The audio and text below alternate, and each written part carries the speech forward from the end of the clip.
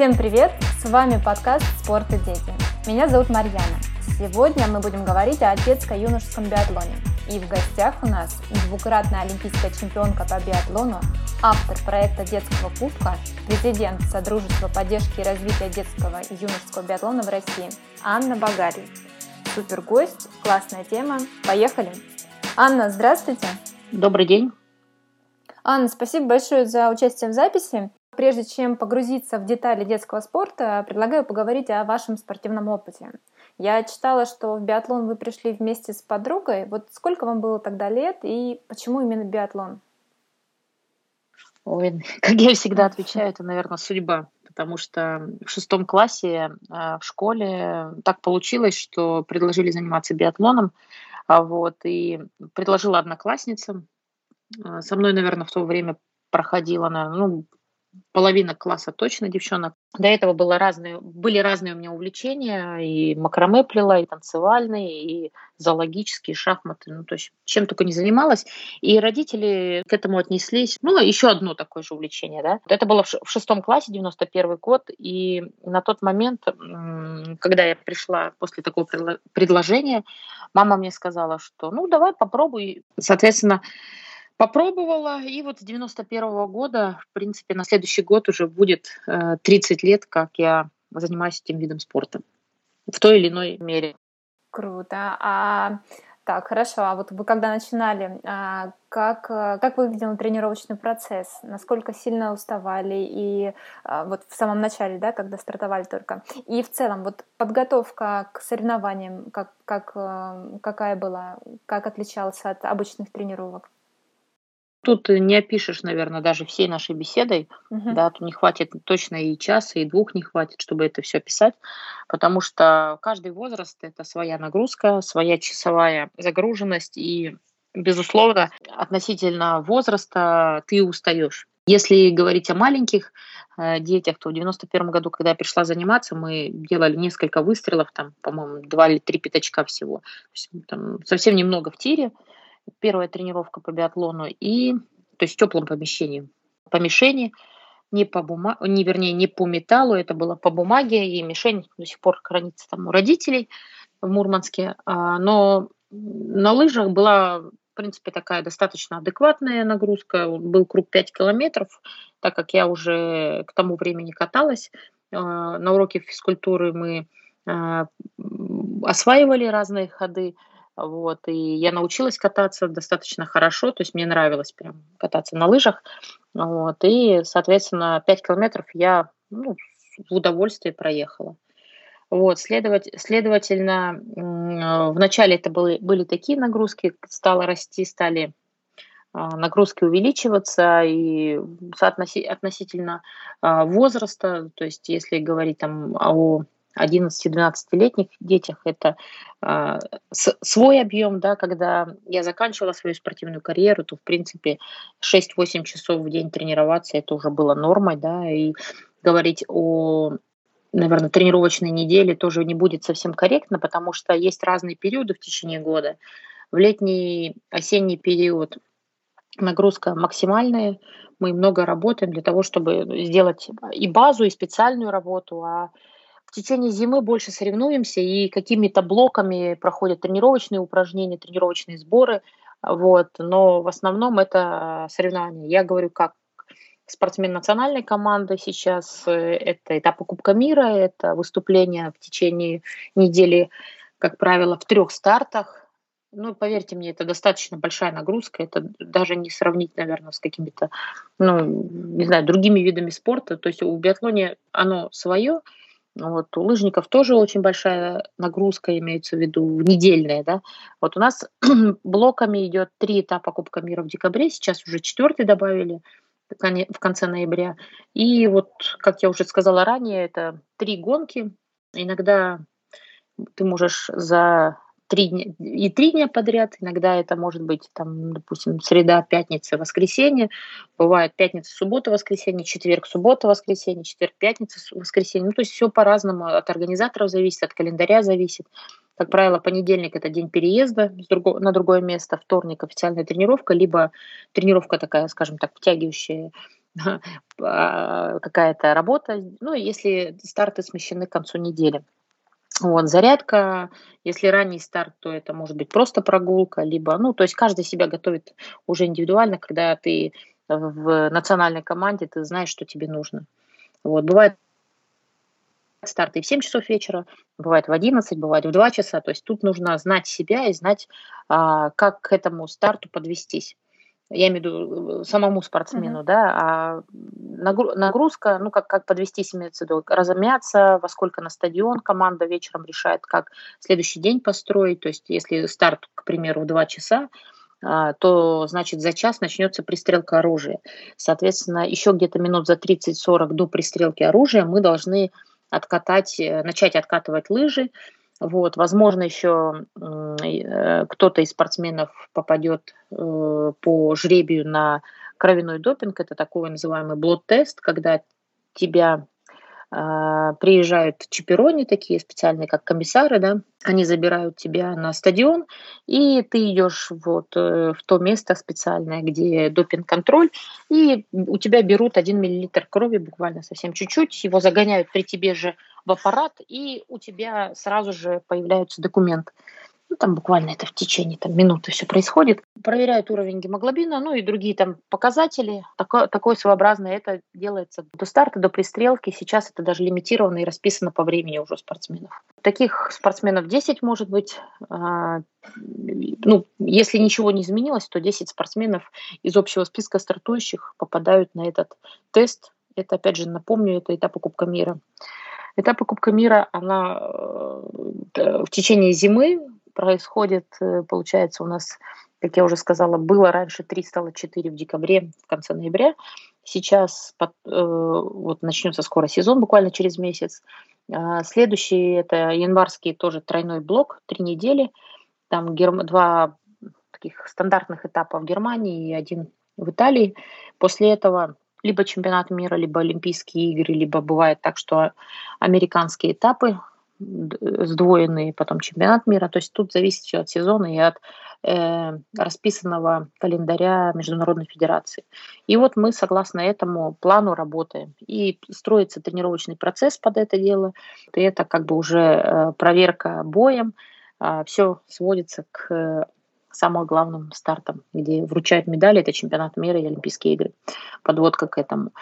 А в детском спорте, конечно, это все не так. Это тренировка бывает так, что в начале, вернее, совсем в самом начале карьеры это 3-4, иногда 5 тренировок в неделю, да, чуть постарше ты становишься. Ну и, как правило, день, когда начинается уже 6-дневный тренировочный процесс, то у нас, допустим, в Мурманске, я помню, четко был понедельник выходной, а пятницу разгрузочный день. То есть так вот мы работали. Были также восстановительные мероприятия, мы ходили в баню в воскресенье после большой-большой тренировки и в четверг вечером перед разгрузочным днем. Это такая, знаете, уже стереотип, вот он заложился в голове, и, в принципе, мы, ну, это уже помним, что называется, всю жизнь, да, это, как это у нас было, вот. И росла с 91 года до 2004 года я представляла Мурманскую область и выступала за Мурманскую область. Жила там с родителями и работала с тренерами. Вот так. А потом как произошел переход в команду национальную? Вы потом переехали в Москву, да? Нет, я после... В общем, так получилось, что у меня там совпало и первый брак, и переезд в Новосибирск. И уже с 2004 года по 2012 год я представляла Новосибирск, спортклуб «Локомотив». Если до этого у меня с 98 года по 2004 год я представляла «Динамо», то с 2004 года по 2012 год я бегала за спортклуб «Локомотив». Жила в в Новосибирске, бегала, соответственно, за Новосибирскую область и олимпийские победы. В 2006 году, 2005-2006 год, это был, получается, такой двойной зачет, и Мурманск, и Новосибирск, а уже после 2006 года только город Новосибирск и Новосибирская область. Ну, я представляла только этот регион. Соответственно, вот если коротко, да, такой путь, это я имею в виду география пути. Сразу скажу, что Спортсмену все дается непросто, не только в плане часовой нагрузки, да, сколько там много мы тренируемся. Биатлон технически сложный вид спорта, это нужно достаточно здорово кататься на лыжах и быть выносливым, сильным выносливым спортсменом, но еще нужно уметь стрелять. А стрельба это технически сложный такой вид спорта. Он сходу не у всех получается, и некоторые спортсмены всю жизнь не могут найти вот этот вот, как бы поймать, что называется, удачу, с одной стороны, да, за хвост, но удача улыбается сильнейшим, и те, кто над собой работают, много работают, часами работают. То есть, если говорить в процентном отношении, то спортсмен, когда вырастает, и когда у него появляется уже винтовка за спиной, то в тот момент он должен крайне много уделять внимания и работе правильной, работе для того, чтобы стрельбу наладить, со стрельбой подружиться и вот, знаете, вот эту базу наработать. Это прям такой сложный период, он длится у всех по-разному, 2, 3, 4, 5 лет. То есть до взрослого возраста, это, в принципе, сейчас это после 15 лет до 21 года спортсмен является таким уже более взрослым, потому что у него за спиной винтовка малого калибра, биатлонная винтовка, и он при переноске, я имею в виду, в гонке он несет винтовку с собой. И также он уже стреляет и лежа, и стоя, и с ремня. То есть все только дистанция у него меньше, чем у взрослых, у мужчин и у женщин. И этот спортсмен по мере своего роста должен очень много работать над стрельбой для того, чтобы у него получалось. А я вот читала буквально вчера, что, скорее всего, это не столицы, не там какие-то большие крупные города, а в регионах есть такая проблема, что дети учатся на каких-то винтовках не специализированных, наверное. Ну, то есть на каких-то упрощенных видах винтовок и пружинных каких-то, да? Есть такое? Правильно? Ой, это... Вот, и то есть они неправильно тренируются, точнее, тренируются, но не на той винтовке, и, соответственно, не нарабатывают правильную базу. Есть такая проблема? Такая проблема есть, но со следующего года нам все-таки удалось как бы это сдвинуть, ну, что называется, с мертвой точки. На следующий год уже будет 2 формата. То, с чего вы начали, представляя меня, как родоначальника Большого детского кубка. Так вот, наши ребята, по-моему, с 2015 года стреляют исключительно на соревнованиях. Ну, не исключительно, а мы как бы поддерживаем газобаллонные винтовки и предоставляем ребятам их, даем пробовать, что называется, да. И ребята у нас приезжают, соревнуются, и эти винтовки являются высокоточными, они позволяют спортсмену стрелять в 1,5 сантиметра с 10 метров. У нас Лёшка именно такой диаметр мишени, стоя 3 сантиметра. И если сравнивать их с теми же пружинно-поршневыми винтовками, про которые вы говорите, то у них стрельба лежа 3 сантиметра, то, что вот в газобаллонах это стойка. То есть вы можете представить себе, насколько высока цена выстрела. Вот, и ребята действительно, когда работают, много работают с оружием, то особых таких больших проблем они не испытывают. То есть ребята, кто действительно практикуется, трудится, работает, те попадают даже в 1,5 сантиметра, и стоя у них 3 сантиметра. А пружинно-поршневых, как я уже сказала, 3 сантиметра лежа и 5 сантиметров стоя. Есть большая такая разница. И плюс вот эта перезарядка, о которой вы говорите, она сама является таким камнем преткновения, даже не столько точность, да, потому что, точность это такое, она от наработки навыков зависит. Вот. А что касается вот именно не той перезарядки и прививаются навыки, это, конечно, основное, почему я против этих винтовок. Потому что ребятам и так сложно потом переходить, и тут мы создаем дополнительные сложности. И мне хочется это минимизировать. Угу. То есть упростить ребятам жизнь? Не упростить. Жизнь мы им не упростим, но правильные навыки нужно с детства прививать для того, чтобы потом не переучивать, а сразу задавать уже направления, которые нужно дальше себе развивать. Угу. Так, хорошо. Про кубок мы еще обязательно поговорим. Прямо это очень большой такой, большая часть нашего подкаста будет выпуска именно ему посвящена. Это интересно. Но вот до этого хотела узнать, то если возвращаться к вашим соревнованиям, какие были самые яркие соревнования, где проходили, как вы выступили, и какие эмоции и, возможно, мысли на старте были? В целом, какие качества помогают биатлонисту? Ой, какие самые большие соревнования? Ну, самые большие соревнования — это, безусловно, Олимпийские игры. Самые большие соревнования. Но если говорить об организации, то понятно, что когда вся команда выезжает из разных видов спорта, это, ну, большое-большое событие такое, да, большой праздник. Но мы, как, можно сказать, солдаты на этой войне, мы больше, именно в работу уходим, в работу, ну, в исполнении тех навыков и умений, которым мы научились и что от нас требует, то есть от выступлений, подготовка к выступлению. Для нас Олимпиада — это такой большой-большой-большой старт, который еще накладывает очень много психологического груза, и, следовательно, мы должны проявить себя в самой лучшей форме, вот если коротко, да, так. Вот. И самые, конечно, большие победы — это вот 6-й год, 10-й год, много эмоций, много такой было работы скрупулезной. И 15 лет с 91-го года по 2006 год — это 15 лет. Это, конечно, большой-большой путь, вот, который не было только взлетов или каких-то таких радужных выступлений, было всего по чуть-чуть, что называется, всего разного, и было преодоление себя, были моменты, когда было очень сложно, когда и сложно выполнимо в какие-то даже моменты.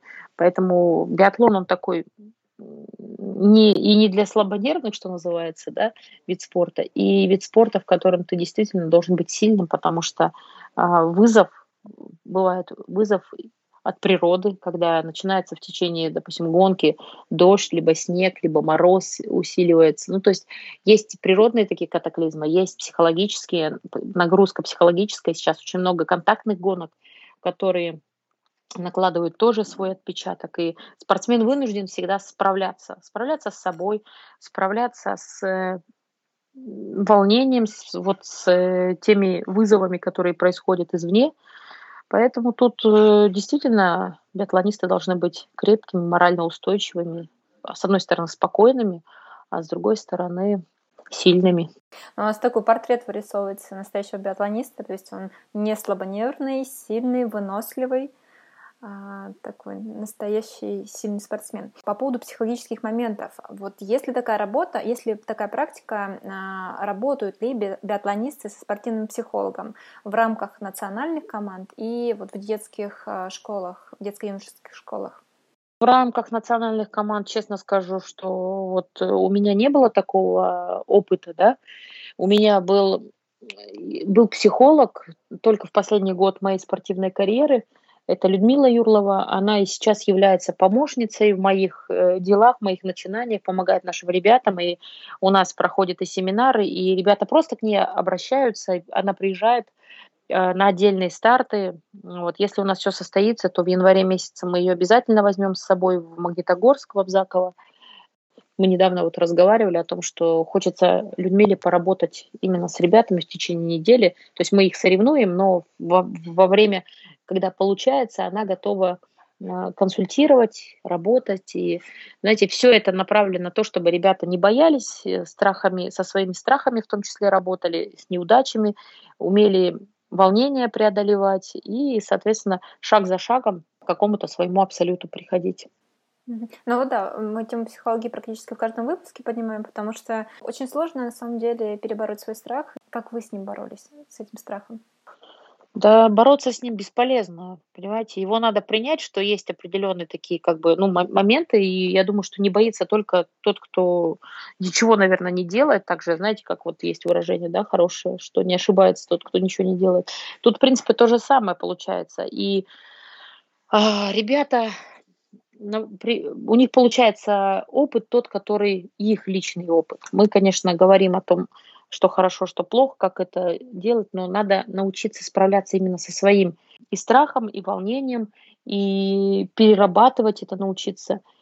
Поэтому много таких вот работы происходит, и консультаций, и работ именно направленных на то, чтобы они, знаете, как вот в течение гонки могли внести какие-то коррективы для улучшения своего результата. То есть не просто взял и бросил, да, бороться там после чего-то, а действительно продолжил с новой мотивацией, может быть, с новым каким-то задором, либо с исправлением чего-то такого, что не удалось до этого.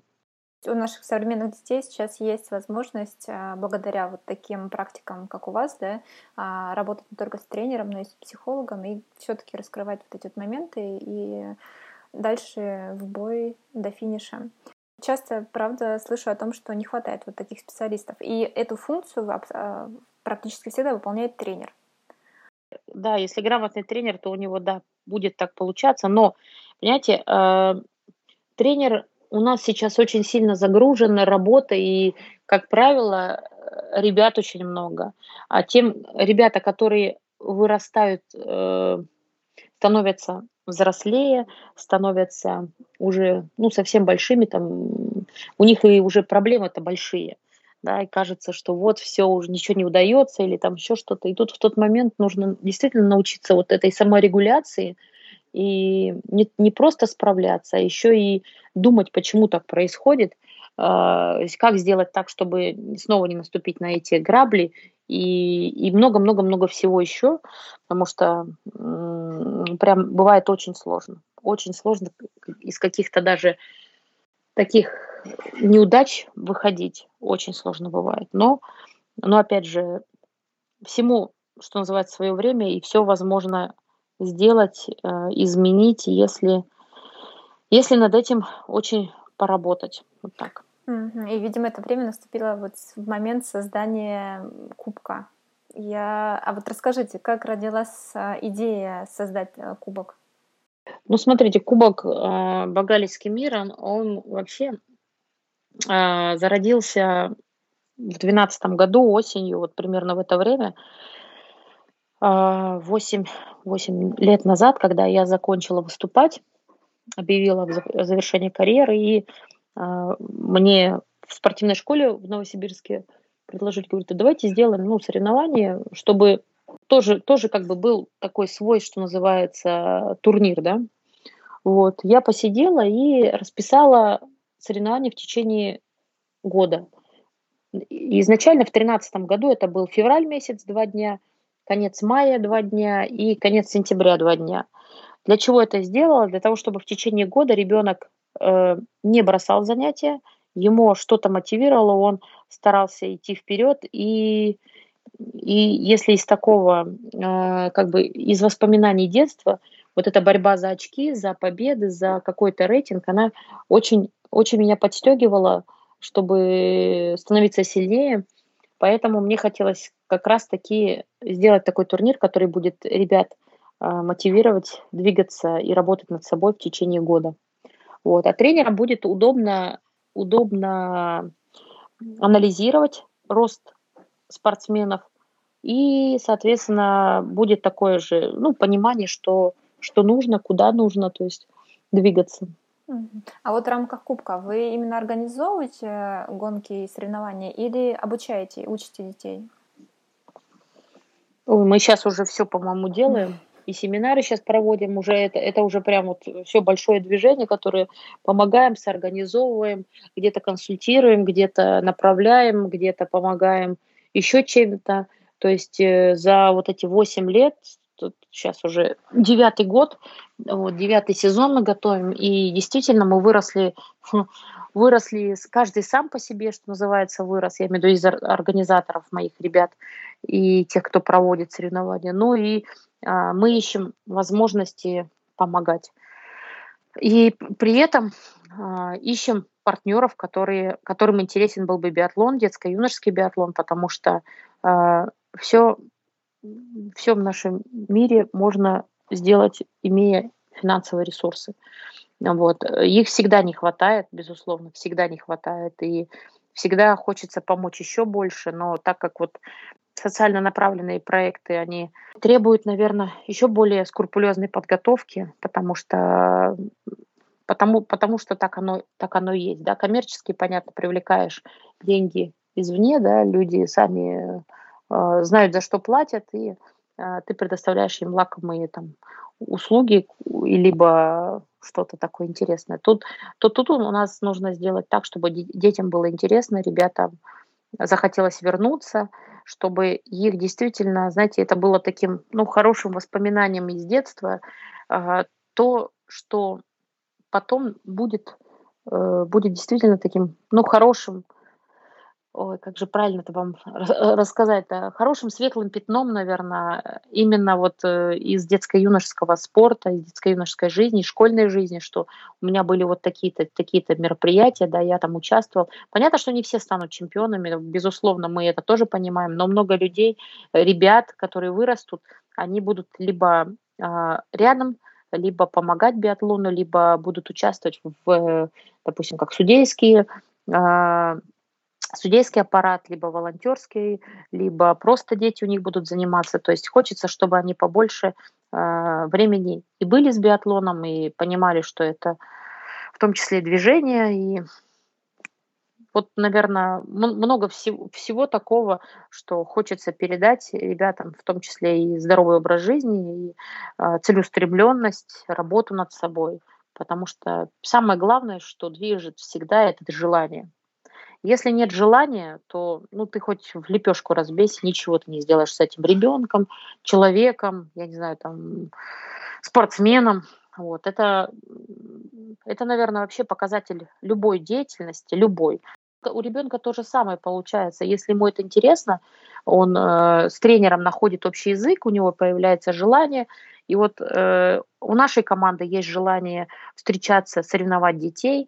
Если у спонсоров, благодаря, допустим, нашей с вами беседе, кто-то захочет помогать вдруг услышит, скажет: о, я тут так чуть-чуть могу помочь, либо кто-то: о, у меня есть там ребята, которые готовы стать там партнерами кубка. Я буду только рада рассказать, готова любому. И, знаете, рассказать, показать. Кто-то у нас приходит и помогает помощникам, кто-то судьей приходит на различные, родители включаются, тренеры помогают. То есть у нас очень много сфер помощи может быть. Вот. И я, безусловно, всем ребятам благодарна, потому что, знаете, фамилия написана моя, но за этим большим кубком стоит работа огромного количества людей, и без них я бы точно ничего не смогла. Без партнеров не смогла. Вот, мы бы точно были бы невыразительными обычными соревнованиями, а так, когда каждый из нас приносит что-то свое, частичку тепла, частичку работы, вот, это в большой-большой праздник все это вытекает, и тогда он только может считаться действительно успешным мероприятием. Ну да, это такая командная работа такая, да? Ну, по сути, вы же формируете такое сообщество здоровых, молодых людей, ребят, которые живут правильно, да? Ну, я имею в виду там образа жизни, относительно образа жизни, которые заинтересованы, мотивируете на что-то. Это очень здорово. А вот в цифрах, сейчас можно уже сказать, сколько, допустим, с какой цифры вы стартовали в начале, сколько ребят у вас участвовало, сколько сейчас обычно принимает участие в гонках, в соревнованиях? Знаете, я как-то очень быстро стартанула, как-то даже очень быстро. То есть мы в феврале 2012 года, по-моему, 7-8 февраля это было, у нас 360 было в первый день классической гонки, 380 было во второй день коньковая гонка была. Значит, после этого мы в мае месяце уже у нас было 450-470 ребят, и к сентябрю мы пришли в 650 ребят. То есть прирост был существенный, практически в 2 раза, да, в течение года. И то, что имеем мы сейчас, это на март месяц у нас было 770 заявок от 10 до 15 лет. Всего 3 возраста, мальчики и девочки. В одной группе у нас было 195 ребят заявлено. Это 1:40 стартовое время. Это колоссальное, конечно, количество ребят. Уровень конкуренции, сами понимаете, высочайший. Я имею в виду внутри групп. И мы имеем то, что имеем. Это 36 было заявлено, по-моему, 36 или 37, сейчас не скажу точно с марта месяца регионов прошло время просто. Вот, и, как правило, у нас в течение зимы еще на этапы приезжают ребята из соседних государств. Должны были приехать Казахстан, у нас Новосибирск. Также у нас, как правило, приезжает Эстония, Латвия, это вот касаемо там Беларуси, это здесь в центральной части или там, северо-запада. Очень интересно Дальнему Востоку и Японии интересные соревнования. То есть много-много-много разных есть предложений. Где-то что-то не получается, где-то получается наоборот. А у вас же в марте месяце был отменен финал, правильно? Вот как вы выходили из этой ситуации? Вот этот отмененный финал, если вы зайдете к нам на сайт, посмотрите 16-минутный фильм про отмененный финал, то, знаете, работы было проведено прям очень много в ту неделю, в которой нам пришлось в течение там 1 часа принять решение, развернуть потоки и сделать так, что тот, кто доехал к нам, тот в течение 3 дней с нами проводил тренировки. Такие открытые тренировки, все ребята. Мы, честно могу сказать, что мы 4-5 часов проводили на стадионе. Ну, это март месяц, понятно, было тепло. Я одевала ботинки и приходила, и часов через 5 их только снимала. На лыжах была с ребятами, то есть мы на стрельбище, мы достали винтовки, установки. Груз уже пришел в Новосибирск, построили стрельбище, и вот первый день там делали такие тренировочные упражнения, видимо, старта, потом эстафету на следующий день, потом мы делали без стрельбы, а еще просто стрельбу делали на рубеже. То есть было так весело, интересно. Вместе ели после этого кашу, вместе ели мороженое, что-то там где-то общались, я отвечала на вопрос. 3 дня мы провели дружно, весело. Вот, те ребята, кто доехал. Это было порядка там, я сейчас не помню, наверное, человек 200. Сами понимаете, что эти 200 человек, это тоже нужно их заинтересовать. По-моему, даже больше 200 у нас. Вот, и вот это тоже колоссальная работа команды. То есть нас не все доехали у нас ребята, но тот, кто доехал, все участвовали вот в этом мероприятии. И мы тоже, как знаете, начинали где-то в обед и заканчивали часам, наверное, где-то после 6, ближе к 7. После этого так дружненько, как я сказала, чай, каша, чай, мороженое. У нас были партнеры, ребята, которые 41-я общевойсковая армия накормила нас кашей. Ну, то есть все, знаете, вот все по-простому, но в то же время все объединяет, да? потому что общая идея есть. Дружно, да. Вот. И потом, как родители и тренеры нам помогали разбирать груз, там было более 1000 футболок, ну, то есть очень много одних футболок, других футболок были, календари, автограф-карты, то есть все это надо было расфасовать по заявкам, по регионам, вот как раз-таки во все города нашей страны мы это все дело отправили. Ну, не так быстро отправили, как хотелось бы, потому что вмешалась пандемия. Также подводили итоги. Вот буквально вчера я наградила абсолютного чемпиона в Казани, мальчика Адель Газнанов. Вот во время таких визитов, там, награждений или проведения мероприятий, я видела, что вы еще, ну, как раз-таки то, о чем говорили, да, проводите обучающие какие-то встречи, ну, или просто встречи с ребятами. Вот что обычно спрашивают ребята на таких встречах? Ой, много чего спрашивают. Эти вот 1,5 часа я сейчас, то, что мы только говорили, часа 1,5, там какие медали, во сколько начала, как училась, какие предметы были любимыми, какие лыжи любимые, когда там, что там, как там. Ну, в общем, столько вопросов, от самых простых вопросов, да, до бывает таких вот и родители иногда подключаются, и тренер подключается, ну, не один бывает, да, вопросы задают. Вот, то есть бывает очень интересная беседа, и тут, в принципе, дети все, что называется, по возрасту, да, что их интересует в данный момент, то они и спрашивают. Вот, и я со своей стороны стараюсь, согласно их возраста отвечать. Ну, то есть это самое, наверное, сложное, да, вот эта вот серьезность, которая присуща, наверное, ответам для старших ребят, и более такой легкий вариант, который будет мотивировать ребят, которые помладше. Вот хочется, чтобы они... Ну, это да, это всегда такой, это самый сложный, наверное, момент, что ответить родителям, чтобы они все-таки понимали, что юный биатлонист это не всегда машина для производства медалей, в том числе, да. Это все-таки личность, которая стремится научиться и хорошо бегать на лыжах, и, с другой стороны, учится стрелять. Причем стрелять следующим этапом — это стрельба после нагрузки, которая является вообще технически очень сложным, да.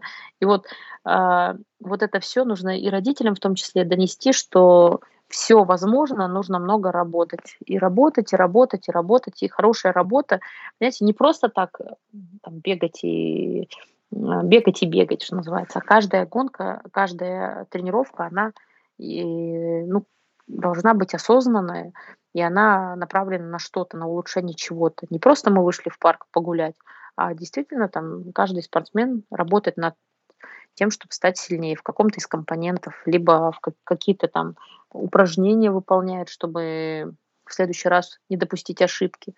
То есть тут все еще и зависит очень много от мастерства тренеров, как тренер направит, как он, что он скажет. И вот таких моментов действительно, знаете, очень много. Ну да. Ну, по сути, от спортсмена нужно желание, стремление и вот вкладываться в это, тренироваться упорно. Да? От родителей поддержка, от тренеров, естественно, заражать любовью к биатлону, вообще к спорту и грамотно тренировать. А чего не хватает нам для развития детского биатлона сейчас в стране? Это тоже вопрос, который, наверное, не Надолго, да? уложится, да, надолго, да, потому что за вот эти вот 8 лет я, после того, как закончила выступать, я, в принципе, работаю, ну, что называется, в полях, да. Знаю, как обстоят дела во многих школах, была на многих стадионах и, со многими тренерами разговаривала, с родителями, с детьми. Это во многом очень часто такая, ну, некая боль даже, понимаете. Хочется, чтобы были равные возможности, но их нет в стране. Нет, такой возможности сейчас у ребят, там, я не знаю, из маленькой деревни быть тоже таким же биатлонистом, как из большого центра. Вот. Очень часто наше финансовое состояние нашего спорта не позволяет, допустим, не только соревноваться, выезжать на соревнования, да, но банально где-то даже покупать патроны. И тут вот просто тьма тьмущая есть, вопросов, в том числе и начиная с образования тренеров, да, с повышения квалификации тренеров. И это тоже отдельный блок, который, в принципе, мы им будем заниматься и будем заниматься дальше очень усиленно. Мы много прорабатываем. Сейчас выверяем какой-то формат, который будет направлен на то, чтобы мы постоянно учили наших наставников. Я вижу в этом тоже одну из таких, знаете, как тем, Зона не решив развития, да? которую, да, не решив которую, мы не сможем идти дальше, абсолютно точно могу сказать. Ну и материально-техническая база — это то, на чем строится весь тренировочный процесс. Без нее вообще никуда, что называется. И вот нужно находить. Иногда бывают такие вот встречи, они приводит к тому, что кто-то где-то что-то как-то начинает помогать спортшколе, клубу, мальчику, девочке, тренеру. И я радуюсь таким успехам, потому что вот после визита в Благовещенск сейчас ребята будут покупать 7 винтовок, новых винтовок для того, чтобы дальше идти. Это благодаря вам? Нет, это благодаря тому, что они работают. Благодаря мне, знаете, я могу, вот может быть так же, как вот сейчас мы с вами поговорим, кто-то Услышать. замотивируется, услышит, да, кто-то захочет помогать, кто-то захочет, я не знаю, там ребенка привести в биатлон, кто-то просто скажет: а я вот, мне это близко по духу, дай-ка я поищу возможность что-то как-то где-то исправить или может быть, улучшить, или, может, найду в своем регионе школу биатлона, может, ну, в общем, что-то сподвигнет, какое-то появится желание. В общем, все, что вот происходит в мире, оно так или иначе, ну, ведет к развитию. Если мои визиты в регионы, беседы, там еще что-то помогают дальше виду спорта развиваться, то я безумно, конечно, счастлива. Если дети после таких встреч начинают работать над собой и понимают, что я такая же девочка, пришла в биатлон, как и они, и всего достигла упорством, трудом, помощью тренеров там, и при поддержке всех тех, кто в меня верил и мне помогал, то у них тоже такой же путь может быть. Но путь, как я уже сказала не один раз, это такая сложная работа. Путь 22 года, да, он действительно такой не цветами выслан был. Мгм. А вот вы сказали, что будете анализировать работу тренеров, учить, повышать квалификацию. Это в рамках содружества, да? Содружества поддержки и развития детского Да, и юношеского биатлона. А какие цели стоят да, еще да. перед организацией? И что, ну, уже можно похвастаться какими-то действиями, достижениями, что уже сделано? Вся эта работа направлена на то, что мы будем и дальше помогать ребятам, регионам, дальше будем стараться найти партнеров для себя, да, для нашей деятельности, потому что она, ну, направлена на развитие действительно разных сфер. Вот мы 2 года назад совместно с концерном «Калашников» сделали винтовку. Винтовку, которая стреляет зимой. Газобаллонная винтовка, которая действительно позволяет биатлону, да, детско-юношескому, шагнуть на новый уровень. Вот, она надежная, качественная. И сейчас ребята уже 3 есть марки в России, которые делают газобаллонные винтовки. Есть винтовки, которые более надежные, есть винтовки более любимые, есть здесь я не хочу кого-то выделять или кому-то там петь дифирамбы, я говорю про то, что идет развитие. Идет развитие в целом и биатлонной культуры, и знаете, это вот много-много всего связано и с обучением на семинарах РУСАДА, которые мы совместно с РУСАДА проводим. Там ребята как раз-таки приезжают, читают лекции. Мы с прошлого года, допустим, на соревнования не допускаем без сертификата участника. Каждого мы проверяем. Для этого он должен сначала пройти тесты, ну, вернее, прослушать информацию, ответить на вопросы, получить этот сертификат и приехать на соревнования, зная правила антидопинговой культуры. Мгм.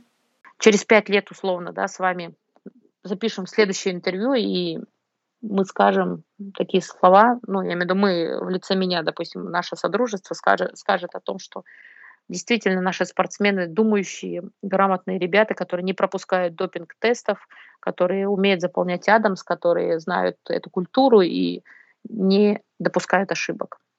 Вот тогда мы можем говорить, что больной зуб или там такие, которые проблемы, которые действительно они есть, они начинают уходить, решаться, потому что сейчас есть много моментов, которые еще нужно изменить, но даже многие моменты на уровне государства изменить. У нас какие-то зачеты постоянные, стимулирование результатов в детско-юношеском возрасте. Я все-таки сторонник того, чтобы мы росли более свободными.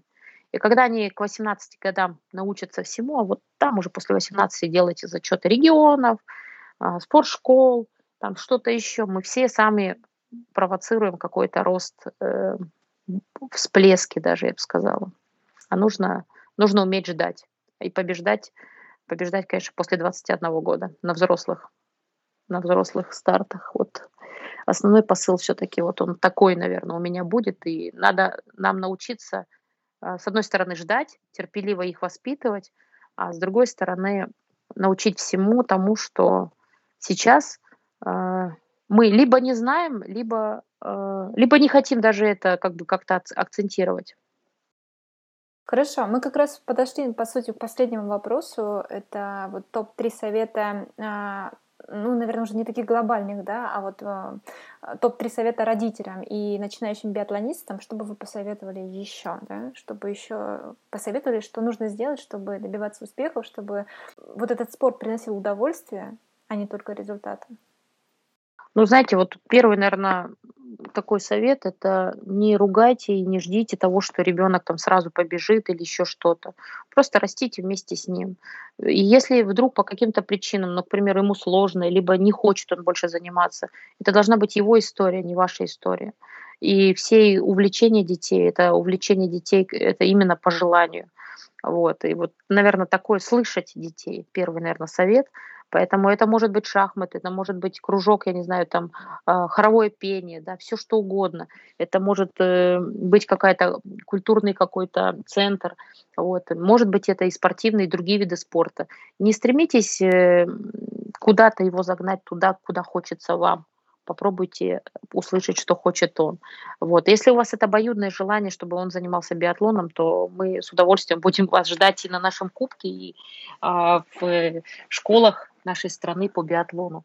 Вот. Что касается второго совета, наверное, Все-таки он больше направлен на то, чтобы ребенок был здоров. Не надо форсировать и нагружать его больше, чем он может вынести сам. Это даже больше, наверное, не родителям, в том числе и родителям, почему же нет. То есть и у нас очень часто, знаете, и туда, и туда, и туда, и биология дополнительная, и математика, не знаю, литература, еще дополнительный английский, а потом мы потанцуем, попоем, и ребенок приходит в 10 вечера, не хочет уже ничего. И в выходные он готов вас просто он готов вас, уничтожить, да, когда уже мама успокоится там или папа. Вот, это тоже постараться услышать. Они не возьмут больше, чем им нужно, не возьмут. Глядя, как вот растет мой, допустим, сын, я вообще не понимаю, что сейчас в этом возрасте им хочется. Мне кажется, иногда не хочется. Хочется просто, чтобы их оставили в покое, а век компьютерных этих вот технологий, при том, что у него сейчас выдан кнопочный телефон ввиду там частых заигрываний, да, что только в выходные дни. Я не знаю, дети, наверное, больше времени живут именно в той жизнью, которую им навязывает интернет, и это, по сути, уже не наши дети. Вот, поэтому постарайтесь им создать условия, для которых им, я не знаю, будут в том числе и книги интересны. Книги интересны, какое-то общение, может быть, чаще выбираться с семьей куда-то, проводить время, потому что мы сами очень загружены, и не то, что не слышим и детей, не слышим сами себя очень часто. Вот наверное, с таким посылом. Своим примером, да, невозможно будет сказать ребенку, что спорт это хорошо, если он ни разу вас не видел, активно двигающимся, даже делающим гимнастику или там чем-то занимающимся, я не знаю, выйдите в бассейн с ним вместе, я не знаю, пойдите погуляйте по лесу. То есть все, что угодно, найдите ту активность, которая будет нравиться вам. И начинать можно не с усиленных тренировок, как иногда кажется, да, а просто с прогулок, с пробежек,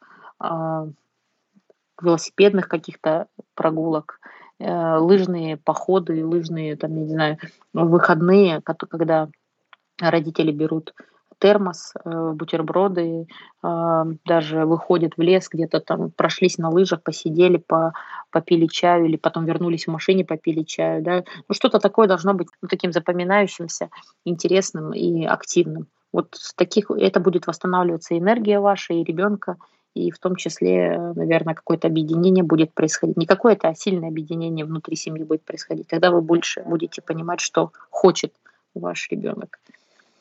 Анна, спасибо вам огромное. Прям на очень хорошей, положительной, нужной ноте мы заканчиваем. Спасибо вам большое за участие в этом выпуске. Мы с большим удовольствием будем следить за вашей спортивной деятельностью, за деятельностью Кубка и общества. И будем радоваться новым именам в биатлоне, уже молодым ребятам. Спасибо большое. Спасибо всем, кто слушал нас и был с нами в этом выпуске. Если вам понравилось то, что мы делаем, то ставьте нам лайки, звездочки, подписывайтесь и до новых встреч. Всем пока-пока.